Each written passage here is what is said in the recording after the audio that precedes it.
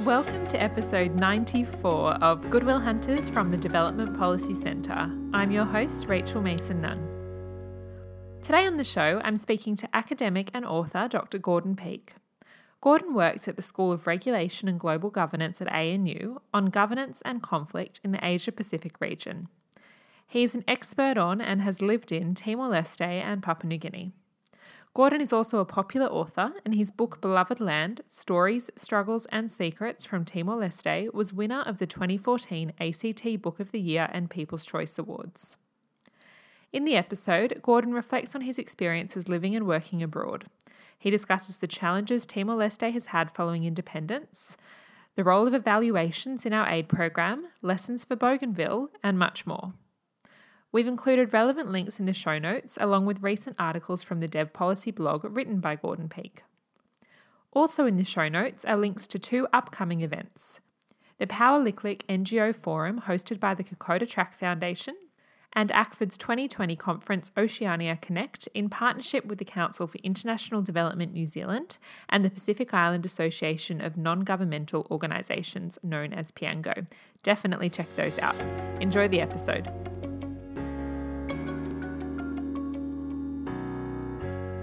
Gordon, thanks for speaking with me. You've spent a lot of time not only researching but also living in Pacific countries like Timor-Leste and Papua New Guinea. So to begin with, what's it been like living and breathing Pacific life, politics and development? No, look, I really look back on when I look back on my career so far. I look upon the time that I spent in Timor, which was 4 years, and the 4 years I spent in Papua New Guinea as largely being the two most seminal parts of my working life, because it gave me a great experience, it gave me a great insight, it gave me a way into looking at aid, development, the political economy within which aid is delivered, that you would never get from sitting in an air-conditioned room in a think tank somewhere. I heard Jackie DeLacy on the podcast a few months ago, and she made the point, and you said to her, what advice would you give to anyone looking to start off for a career in aid? And I think her advice was go somewhere and get your feet dirty or get your feet wet or whatever the expression is. And I think she's 100% correct. It's really helped. It was a wonderful experience personally, a wonderful experience professionally, but it also, as I said, it really gave me a different way of looking at things. I had really two separate experiences and really two separate junctures that I was at in my life. So the first time I was in Timor-Leste, where I've had a long engagement with the country, and I think probably I will continue to have an engagement for the country for the rest of my life. I went there in 2005 in the most sort of peculiar, unexpected of ways. I was teaching at Princeton University. I was teaching a course on post-conflict reconstruction. And Princeton has a advantage that most universities in Australia don't have, which is it seem to have an unlimited supply of funding. And so what we were doing in the course was we were looking at UN peacekeeping and how it worked. And instead of going to the UN in New York for a one-day visit, there was the funding that enabled the students to go to a bunch of different places. So some went to Kosovo, some went to Sierra Leone. I took a group of students to Timor-Leste, and we went there in November 2005. It was this would have been 3.5 years after Timor-Leste became independent, and I just remember this kind of Gabriel Garcia Marquez novel of a place. It seemed very slow. It was certainly slower than New York was, but there was also a sense of mission accomplished, job well done. We met some of the Timorese political leaders. We met the head of the United Nations mission. We had met I can't remember his name. He was from Pakistan. He was the head of the United Nations Police. And at each meeting we basically went into, everyone said, what a great job we're doing. Everything's great. We're going to hand it all back to the Timorese in 2006. And I remember the students came back when they wrote their report. They sort of indicated that maybe all in the garden wasn't as rosy as in these sort of glowing reports that we were getting at the time. They raised questions about the strength of the Timorese institutions. They talked about the political economy issues that they'd heard. And it was really quite a perceptive report from memory. Fast forward to 2007, and all those good news stories that we were hearing from United Nations and from the Timorese authorities, had a very hollow ring to it then. In 2006, some of the Timorese institutions revealed themselves to be nothing much more than the uniforms or the buildings. The police started shooting at the army started shooting at the police. 150,000 people were displaced from their homes in what the Timorese called the crisis.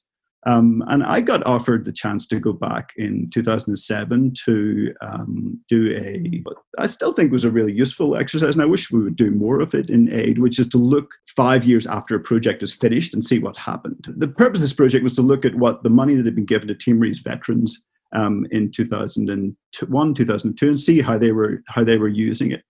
And I returned to a completely different type of Dili. I remember when we flew in from Bali, and the whole of Timor looked as if it was covered. Dili looked as if it was covered in snow, and it wasn't snow; it was the tents that housed all the internally displaced people that were there. There's 150,000, as I say. And so I did the project, and the project really sticks in my mind for the poignancy of the testaments that we got from Timorese veterans. They would say, we fought all this time, we're not seeing any of the benefits from independence. And so I finished that project, and really for kind of want of very much else to do. I ended up staying there for a little bit longer. I got a job working with the United Nations for a bit, and then I ended up getting a completely unexpected phone call one day from someone who was working for the Australian Federal Police in Canberra. He had, earlier on in my career, I'd written a bunch of articles about police reform. So this is sort of lesson to everyone that people do sometimes read academic articles and policy pieces. And he offered me a job with the Australian Federal Police. So I think, you better get your fact checkers to check this, but I believe I'm the only non-Australian to ever work for the Australian Federal Police. And I worked for them for 3 years. I had a wonderful time. I was the advisor to the East Timorese Minister of Security. And I think there wasn't I've written, as I write in the book, there wasn't a day that I spent that I didn't find something interesting, something that I found, and the sense that the past was not past, in the sense maybe that the kind of international state building effort in which I was involved in wasn't really getting, it wasn't really fully kind of reaching to all the parts that the Timorese political economy seemed to be working on. The most important thing that happened there, though, was I met my wife. My wife is who's Suzanne, who was working at the Australian Embassy in Dili. And so we met each other there. We got married there. We just looked at we just celebrated our 10-year wedding anniversary. And we have that sense of connection with the place, but also our first son has got an East Timorese name. His full name is Charles Murak, M-U-R-A-K, and Murak in Tetun means a precious, priceless treasure, which is what he is. So, and I've been back to the country, many times since, and I'm sure my experience, but I think in many ways my experience is informed by that. PNG was also a time that was a really seminal and really important to me in any number of respects. And I came to it sort of by accident in a way. As I said, my wife was is an Australian diplomat, and we went on a diplomatic posting to Zimbabwe. And one thing I could never figure out when I was in Dili or elsewhere on assignments was why diplomatic spouses looked so miserable. They looked as if they had nothing to do. They were grumpy. They were out of sorts. And then I became a diplomatic spouse, and I totally understood, because you lose all your role, all your status. You're often not able to work in the country. You have to be seen and not heard in case anything you say sort of ripples the diplomatic fabric. And so after about 6 months, I said to Suzanne, look, I just don't think we can stick this any longer. And I saw a job on the website of Coffee International Development, which was implementing part of the Australian aid program in Papua New Guinea. And the job had the best title. The title was Facilitator, Drawdown of Powers and Functions.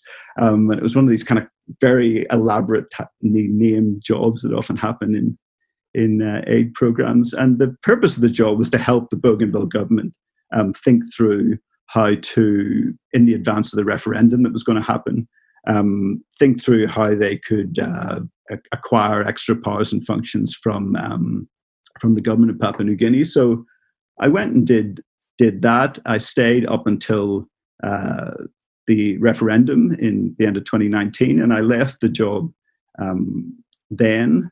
And again, it was just a wonderful experience because really what was, I think, the great blessing I've had in my life is to be able to kind of compare what's been written about countries with what the reality that you feel and see and can touch. And so those are the two experiences there. So what's it been like? It's been wonderful. Should everyone try to do it? Yes, I think you get much more from sort of being in places than you do from just reading about them or working on them. You make an interesting point there that one of the great gifts of your career has been being able to experience places in real life rather than just reading about them. And that for me raises a question about the value of reports and whether we should read reports and whether they actually capture what's going on in a place. And it sounds like for Timor, everyone was patting themselves on the back and saying, job well done, and the reports probably reflected that, but in reality there were a lot of problems. So with that in mind, what is the value of reports to our sector and should we read them? So I think it's hard to give a yes/no answer to that question, but I'm glad you asked it because this gives me the opportunity to spruik an event that I'm doing with the Law and Justice Community of Practice that's taking place on October 1st, which we're going to ask that very question. This has always been of something of real interest to me, is the question about who reads these things. And actually who reads in general. I mean, so one of the interesting things I found in one of the kind of, the Twitter conversations that we've been having is someone made the point, they said, like, just people don't read. Like, people don't, we shouldn't expect people to read. And when people do read, they might read it in a kind of cursory manner or in an incomplete manner.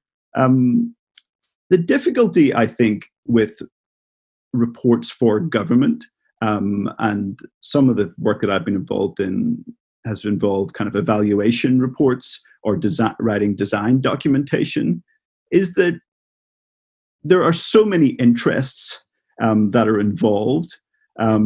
This thing takes place within a chapeau of diplomacy and the need to have good bilateral relations. No head of mission or no diplomat or no official wants something that will question that narrative. That's human nature. It's totally rational. It's totally understandable because promotions depend upon it. The ability to win new contracts depend upon it. And there's also a reason why diplomatic cables are embargoed for 25 years. And I often wonder whether the pressure to actually have a public report, which this goes exactly against aid orthodoxy, but the idea that where you should publish what you do, but there's such a pressure, I think, totally rational, totally understandable to present a version of reality that will please the person above you. A book that I read when I was a teenager, and it still sticks with me, is a book called The Ragged Trousered Philanthropists. And it's a book about 19th century England, and it's an argument for for the idea of social democracy. But the basic point of the book is structured as a set of layers. So the first chapter involves people complaining about their bosses. And the second chapter, and you read the first chapter, you think, that those bosses are really kind of bad news. And then the second chapter shows the pressure that those bosses are under. And then it goes all the way up and all the way up. We're all under pressure to present a particular type of reality. And so that's sort of, I think, in the policy space. In the academic space, I mean, I started my career as an academic. And I find that academic writing and the genre of academic writing doesn't enable us to talk about things that people actually talk about whenever they get together, which is people and their personalities, their peccadillos, their alliances, their relationships, their strengths, their weaknesses. I think life is a human endeavor. And we're all flawed in many different respects. And yet in academia and in policy writing, it's very, very hard to actually get across that kind of textured, sort of dappled way by which we all, because life is complicated. And getting the kind of complexities and the complications of life across in an academic report or in a policy report when there's so much pressure upon you is really the case. I mean, you would find that from your work in kind of in media as well. Whenever you're in communications, you've got to present a particular version of the reality that your client wants to present. It's really, really challenging to break out of that kind of public diplomacy perception where everything is going really well. Yeah. Everything is, all partners are happy. I think it's totally rational and understandable, but I think it means that the end result is very few people. They read these reports. They think that's not the reality that I'm actually facing, and so they don't, continue. Yeah, it begs the question of how do we create a culture in the development sector where people are comfortable writing a report saying that something didn't go well? How do you make people feel safe to do that? Yeah, I mean, I think that's the kind of holy grail question. I think you've totally hit the nail on the head with it. It's funny because a lot of management speak says, you should be prepared to accept failure. And if you look on LinkedIn, everyone's story is always about, I failed and then I came back and I did something better. But in life, I've never seen anyone really be prepared to admit it publicly because you worry that you're going to lose face, you worry that you're going to lose status, you worry that you're going to lose role. I do a lot of work with a friend and colleague of mine at RegNet called Miranda Forsyth. So she was on the show a couple of weeks ago. And her and I think, have the most, I totally cherish my, the relationship that we have in terms of, the writing that we're able to do, because we're able to say, I don't understand that, or I'm not clear on that, or I don't think what I've written is very good. Can you improve that? And that space to have those conversations is so rare to find. And so, I mean, I think it is a really critical question for aid about how to do it. And maybe one way to think about it is to stop us thinking that there is one answer. That it should be like aid is good, or like, or should we do this, or was that project a success?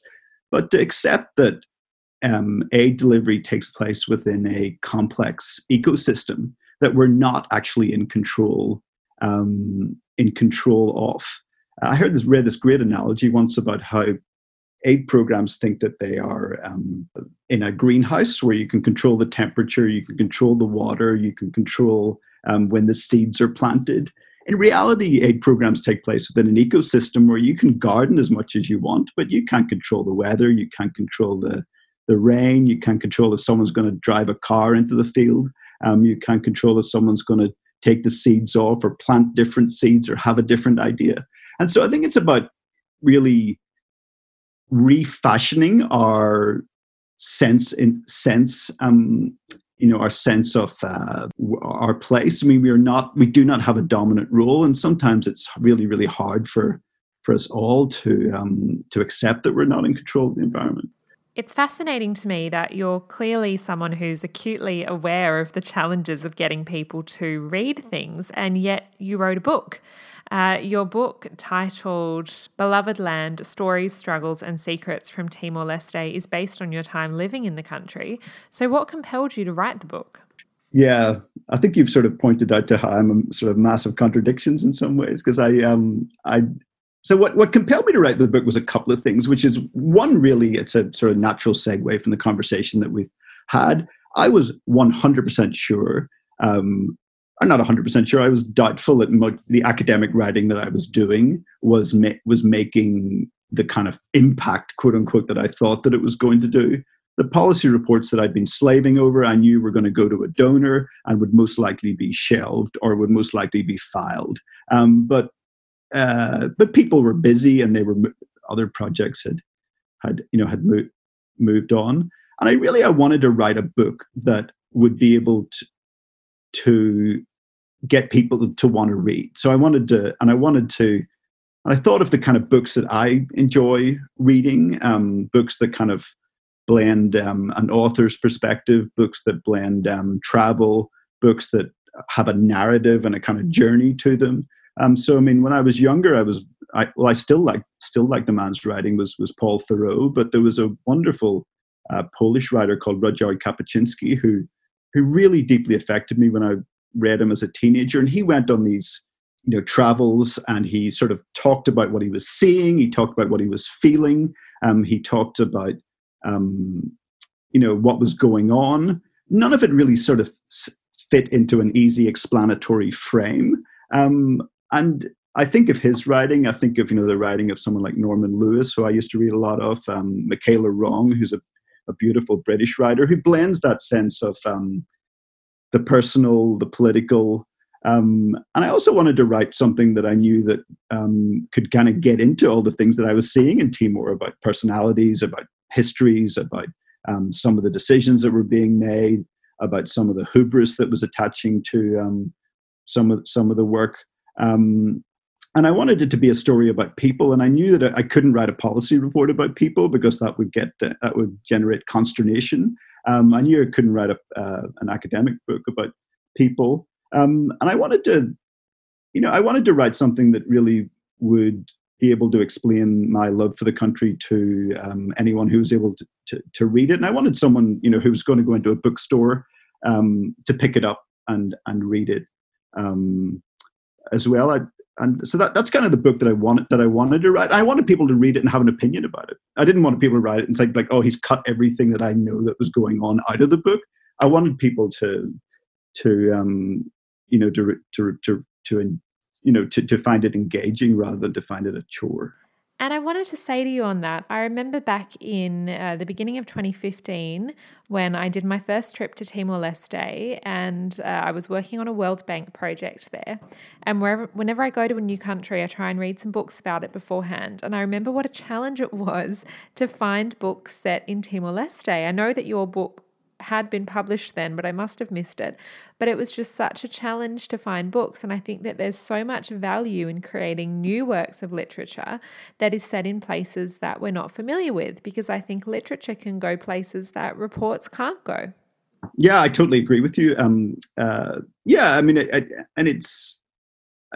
I couldn't agree with you more. I mean, I think that it's probably a literary form, I think, that will still continue. But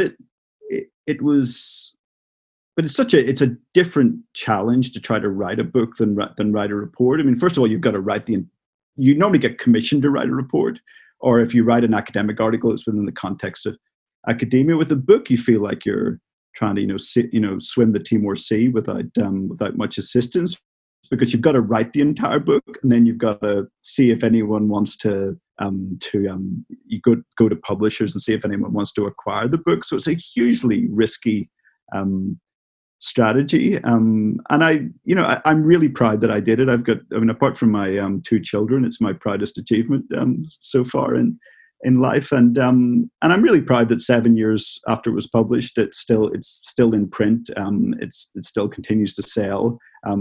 Occasionally I get people saying that they've read it, and some people like it, and that's great, and some people don't like it, and that's great too, because it actually gets people thinking. And I think that a good book should do three things. It should offer an exploration into a particular event. It should get you something into the author's mind, but it also should give the reader a sense of thinking as well. So I mean, I'm pleased that it seemed to do all those three things. Now, before we move off the topic of Timor, I do want to get your thoughts on the current state of the country. Obviously, Australia has been very invested in the development of Timor-Leste and has invested a great deal in overseas development assistance, and yet many of the problems Timor-Leste faces seem to be enduring, and it's hard to know if any progress has been made. So where do you stand on the development of Timor-Leste? These are good questions.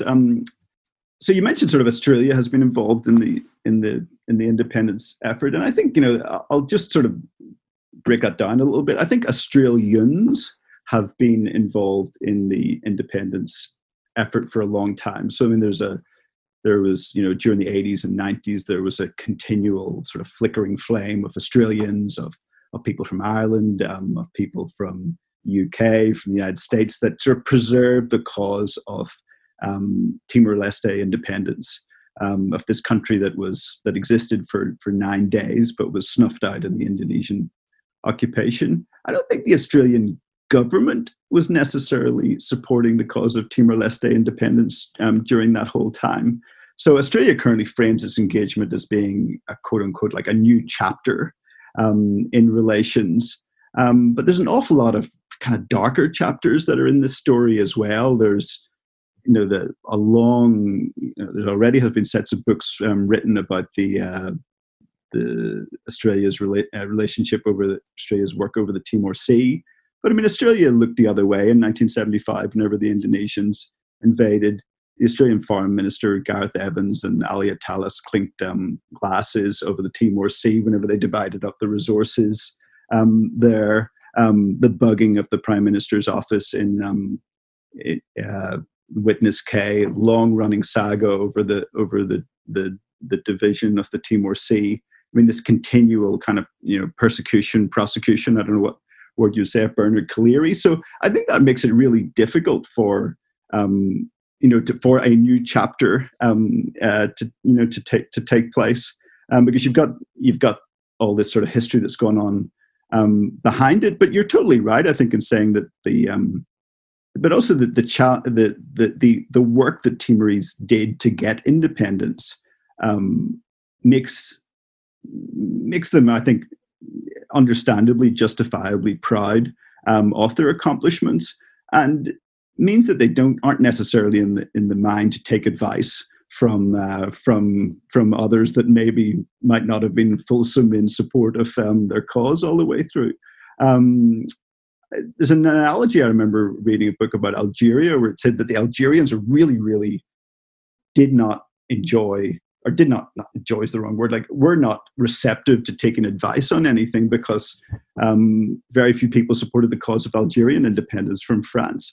So these kind of colonial legacies and these pasts have echoes, have ripples, and really, I think, continue to kind of impact upon bilateral relations today in a number of different ways. Now, the point to kind of sort of circle back to the point about is Timor, I think you said, why are the statistics not as good as they should be?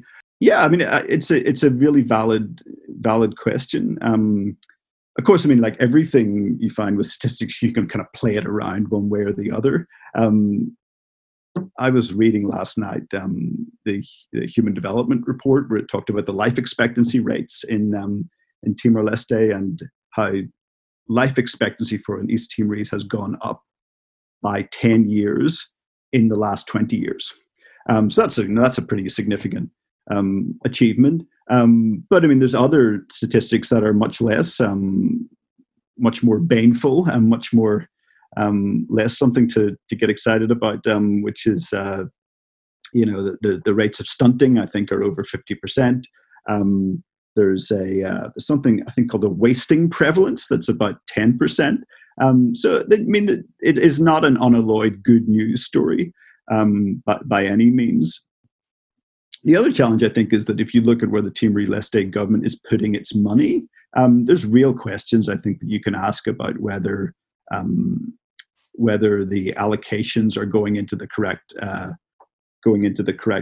places. There were reductions, I think, in health, education. In the 2020 budget, I read a paper which said that just 1% was going to water and sanitation, whereas more money was going on to prestige projects. So I think that's the challenge for Timor, which is how does it, and it's a challenge that lots of countries I think face, which is how does it steward its resources for generations to come. And I mean, this is not a challenge just that Timor-Leste has. It's a challenge that Papua New Guinea has. It's a challenge that Bougainville might have at some point. It's a challenge that many countries in oil-rich countries or all around the world have the resource curse about how to do it. But I'll sort of finish this just thinking in an anecdote. Like we went back on a family holiday to Timor. My son went there. Charles Murak went there when he was 3 months old. He obviously didn't remember it, but he really wanted to go back and sort of see this country that give him his name, give him his very existence in a way. And it was really striking to kind of compare the Dili of 2019 that we visited with the Dili of 2007 and the Dili of 2005. I mean, by any objective criteria, it looked a happier, more bustling place than it would have been back then. I mean, there's this great Teton word rame. It means kind of excitement and bustle, and there was lots of rame that was going on in Dili, and we went. I wasn't there in order to do a kind of socioeconomic assessment of the place, but we went off to a couple of places that Suzanne and I went to in our courtship, I guess you could say. So we went up to a place called Malbisi, up in the hills of Timor, and the roads were better. There was there seemed to be more money going around. There was so I think the trajectory of Timor is good, but certainly I mean there's lots of dips along the way, and as you said, I mean some of the statistics just make you weep. Yes, it's interesting to contemplate the tens of millions of dollars that Australia has invested in ODA in Timor-Leste, and to consider how those investments have been evaluated, which is a good segue for us into evaluation. It always strikes me how few long-term evaluations I see. It's easy at the end of a project to do an evaluation, but I see very few evaluations of project impact 5 years later.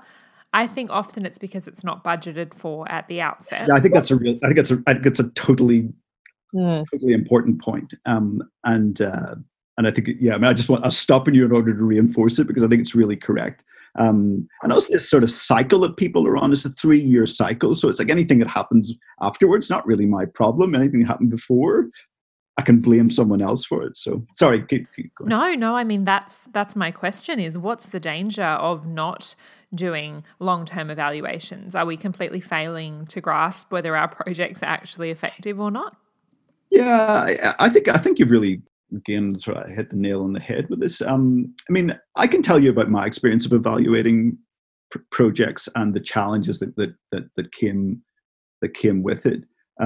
So after I left, so when I was writing the Beloved Land, I realized that I couldn't, I needed to kind of pay the Woolworths bill and the mortgage in some way. So I made for a period of my career, I worked as a kind of short-term consultant doing designs and evaluations of policing and justice programs in the Pacific, and I did one in Timor, and it was it was utterly fascinating, the work, but the model was this, which is you get given a 25 to 30 day contract, you get sent to country X in order to spend 14 to 17 days kind of running around asking the same questions that probably the people that had been 2 years previously were asked. You come home and you're meant to write a report about the experience. And writing the report, as I was saying before, is really challenging because all the stuff that you hear are not a lot of the information that you hear, which is rooted in political economy issues, rooted in personalities, rooted in complexity, rooted in the need to have good bilateral relations. All the stuff that people talk about over a drink or over a cup of coffee is really hard to actually put in the official report. And then whenever you put the first draft in, you find, and of course the kind of contract precarity is snapping at your heels at this point, because you don't get paid until their final report is accepted. So you don't want to bite the hand that's feeding you by doing the report. But I've never had an experience I've had one experience where when you hand in the first draft, that someone doesn't take grievous offense at even the most kind of soft-gloved critical observation or kind of being constructively critical. And then I often wonder what happens to these reports. So I've just written a blog about this, but it's got a linking to some of the reports that we actually wrote. And I mean, one of the reports was 80 pages, one of them was 130 pages, one of them was 150 pages. They were written in the most boring English. I often wonder who actually sat and read them, and I mean, whether they were ever used as the basis for decision making. I mean, one of the kind of interesting things that was on that little kind of Twitter feed that we were on was that someone said the best way to influence a policymaker is to get to know them and to have a drink with them. I think kind of probably coheres with what our experience is as well. But I think that's really difficult to do in a kind of formal setting. But I do think there's a big question about how reports are used, and my sense is they are not read that much because life is squelched out of them. It's really. I mean, I read recently the Royal Commission the Royal Commission thing about the Ruby Princess, and what was interesting about that was that the person doing it named names, or named kind of things that were at fault. And what was really interesting about that was how many people really, New South Wales Health or the Australian Border Force, they all resisted answering questions in the course of that thing. And I mean, people who do development evaluations have no powers of a Royal Commission, no inquisitorial powers to ask questions.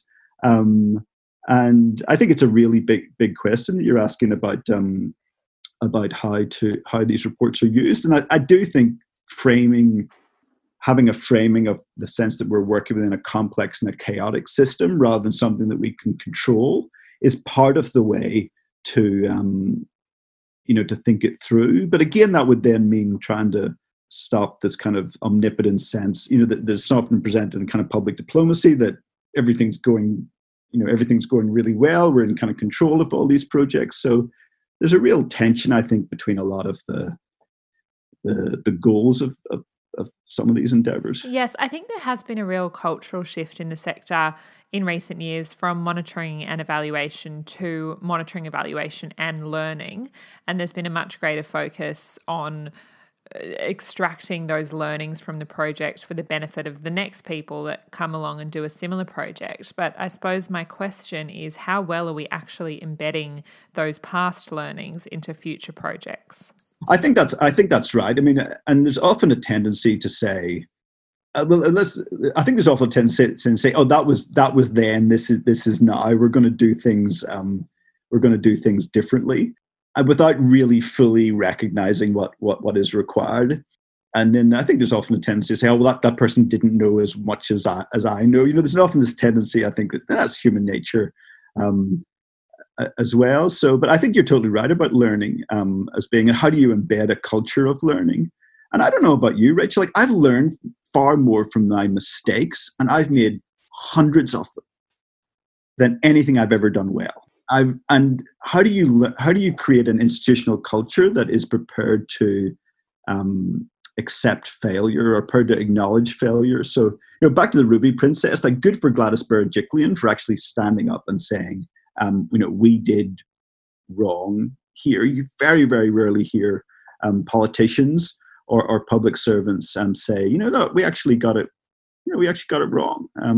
There was a really good World Bank report about Timor-Leste that I'll dig it out and I'll send you the link. But they kind of came to the conclusion that their first 10 years of programming wasn't that effective in certain respects. And I remember reading and thinking two things. Like, one, that's probably pretty much accurate, but two, like, good for you for actually admitting it, that you've actually not hit all your goals here. I've learned a lot more from my mistakes than anything I've ever done.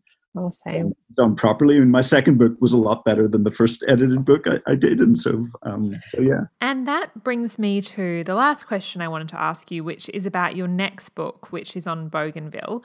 And of course, Bougainville is such an interesting source of geopolitical tensions in the region and also domestically for Papua New Guinea right now. So we could talk about this for hours, but I will ask you instead, what is your outlook for the future of Bougainville? Yeah, this could be a very long conversation. We might need to might need to do it another time. So the book is partially about Bougainville. It's not exclusively about Bougainville. The book is about my journeys with three, I call them ghosts, three writers and academics that have come before me in Papua New Guinea. So one of them is someone who I think is the best Australian writer. He's not acknowledged much as he should be, a man called Randolph Stowe, who to me wrote one of the best books about New Guinea, which is called Visitants. So a third of the book is about my journey with journeys with him and his ghost and his legacy, and a third of the book is about my journeys with an Irish romance writer called Beatrice Grimshaw, who lived in Papua for 40 years. She was a kind of consigliere to the Australian administration. In present day terms, you would call her a monitoring and evaluation consultant, because she actually did a lot of writing reports for the Australian government, and she her reports, when you read them, are a lot more spicy than the ones that you get away with writing today. But a third of the book is set on Bougainville, and the ghost that I look for is an Oxford anthropologist where I studied, called Beatrice Blackwood. She went to Bougainville in the late 1920s in order to, quote unquote, find a place where there was no white people, end quote, and go and live there, because anthropology at the time was all about trying to find supposedly kind of pristine, unsullied societies, and then trying to work through their cradle to grave examination of everything there. So it's basically about my efforts to follow her around and see sort of what her legacy is. And I mean, Beatrice Blackwood in 1929 was talked about how Bougainville was effectively stateless, but in terms of there was no administration. But she talked about the village-based nature of Bougainville society, and I'm using her to kind of compare. There's no way that if Beatrice Blackwood kind of got up from the grave today, and if someone told her that 90 years later the place that she studied would have had an independence referendum, she probably would have gone back to the grave, because she just couldn't have conceived it as being likely to happen. And so it's largely sort of my efforts to look after her. But so what's the future for Bougainville? I'll give you the kind of glass half full, and then I'll give you the glass half empty approach. But before I do, I think it's important to talk about what is meant to happen next. So in 2019, 97.7% of Bougainvillians, on a big turnout, voted in a referendum on their future status. And they voted for independence in 97.7%. One of the things that is meant to happen, but one assumes then independence is automatically going to happen. And that's not the case, because the Bougainville Peace Agreement is quite a complex document, complex and contingent document, and the referendum is non-binding. And what is meant to happen after the referendum is that the two parties, as in the Bougainville government and the Papua New Guinea government, are meant to consult each other in order to develop a new political framework. And then the results of that is meant to go to the Papua New Guinean Parliament for final decision. And there is no deadline on that to happen. So it could happen next week, it could happen next month, it could happen in 20 years. So there's the absence of a deadline makes it difficult to know what's going to happen next. The other issue is that the sheer amount of issues that would need to be worked out in a divorce agreement or a separation agreement or in a kind of new living arrangement between Bougainville and Papua New Guinea is huge. Like, would a Bougainvillian have to have a passport to travel from from Buka to Port Moresby?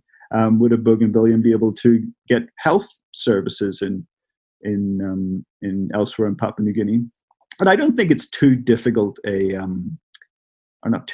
much of a stretch of an answer to compare it to Brexit. I mean, I'm from Northern Ireland originally. There's a large East Timorese community in Northern Ireland, and one of the sort of sticking points, or one of the questions was, whether they'd be able to continue to come in. But to make the deal between the European Commission and the United Kingdom on the issue of Northern Ireland, on the issue of the border, which is one of the sticking points, involved thousands of public servants working on that issue. Bougainville has 400, 500 public servants. Not all of them are necessarily you're going to find them in their offices on each occasion. The sheer amount of work that is required in order to kind of disentangle or create a new relationship is going to be really, really, really large. And to me, there doesn't seem to be a lot of kind of acknowledgement of that effort. And the preparation and the work that's going to be required in order to do it properly. So, like you and I are having this podcast today, I had to prepare a little bit, you had to prepare a little bit. That's a tiny amount of work compared to the effort that's going to be required to do this separation. I don't think anyone has really sort of worked through what is the extent to which it's going to be required. So the glass half full for Bougainville is that Bougainville has a number of important natural resource assets. It's got the Panguna copper mine, which has got, I think it's like something $60 billion worth of confirmed reserves under the ground. It's potentially got access to a number of quite a large fishing area. 30% of the world's tuna catch comes from Papua New Guinea. Potentially 30% of Bougainville's waters could be considered to be in that amount. But then you've got the kind of resource curse challenge that comes with that we're talking about with Timor-Leste and also with Papua New Guinea as well. I mean, how do you build strong institutions in such circumstances? And the mine, which was the detonating cord for the conflict, is resolutely shut. So there's lots of complications in kind of getting access to those resources. The glass half empty view is that all states, all administrations or all governments need to should ideally be able to pay their own way. I mean, one of the reasons I think I was thinking about that question that you asked about Timor-Leste and why does Australia not why can we not sort of influence development efforts, is that Timor-Leste has got a huge amount of money in the bank. It's got like $16 billion, probably more than that now, in its oil and gas fund. Bougainville brings in about $2 million per year of its own revenue currently. The government is dependent upon grants from the government of Papua New Guinea, which pays for kind of public servants' salaries, but there's no way that you could. Currently, it's not a financially going proposition. The other difficulty, I think, for Bougainville is that, and their presidential elections are on at the minute, is one of the things that requires independence is that for other states to recognize you as being independent. So, I mean, I could declare myself independent in my house in Canberra at the minute, but no state is likely to to recognize me as such. And there's been a definite lack of appetite from states within the region and from states anywhere in the world to kind of recognize or support Bougainvillean independence. And so I think that's going to be a real problem for them going forward. But I mean, I can't see an easy or a clear or a concise or a simple kind of solution to the issue. I think, but I mean, my personal sense is that Bougainville and Papua New Guinea are going to kind of flop around having talks about talks and meetings in Port Moresby for the conceivable future. I think it's hard to conceive that those two governments working alone will be able to make an agreement that'll embody the complexity of the arrangement, because it is a deeply complex political settlement. It is deeply complex, much like a lot of the topics we've discussed today. Thank you, Gordon, for your time. That was episode 94 of Good Will Hunters from the Development Policy Centre. I hope you enjoyed the episode, and I'll see you next week.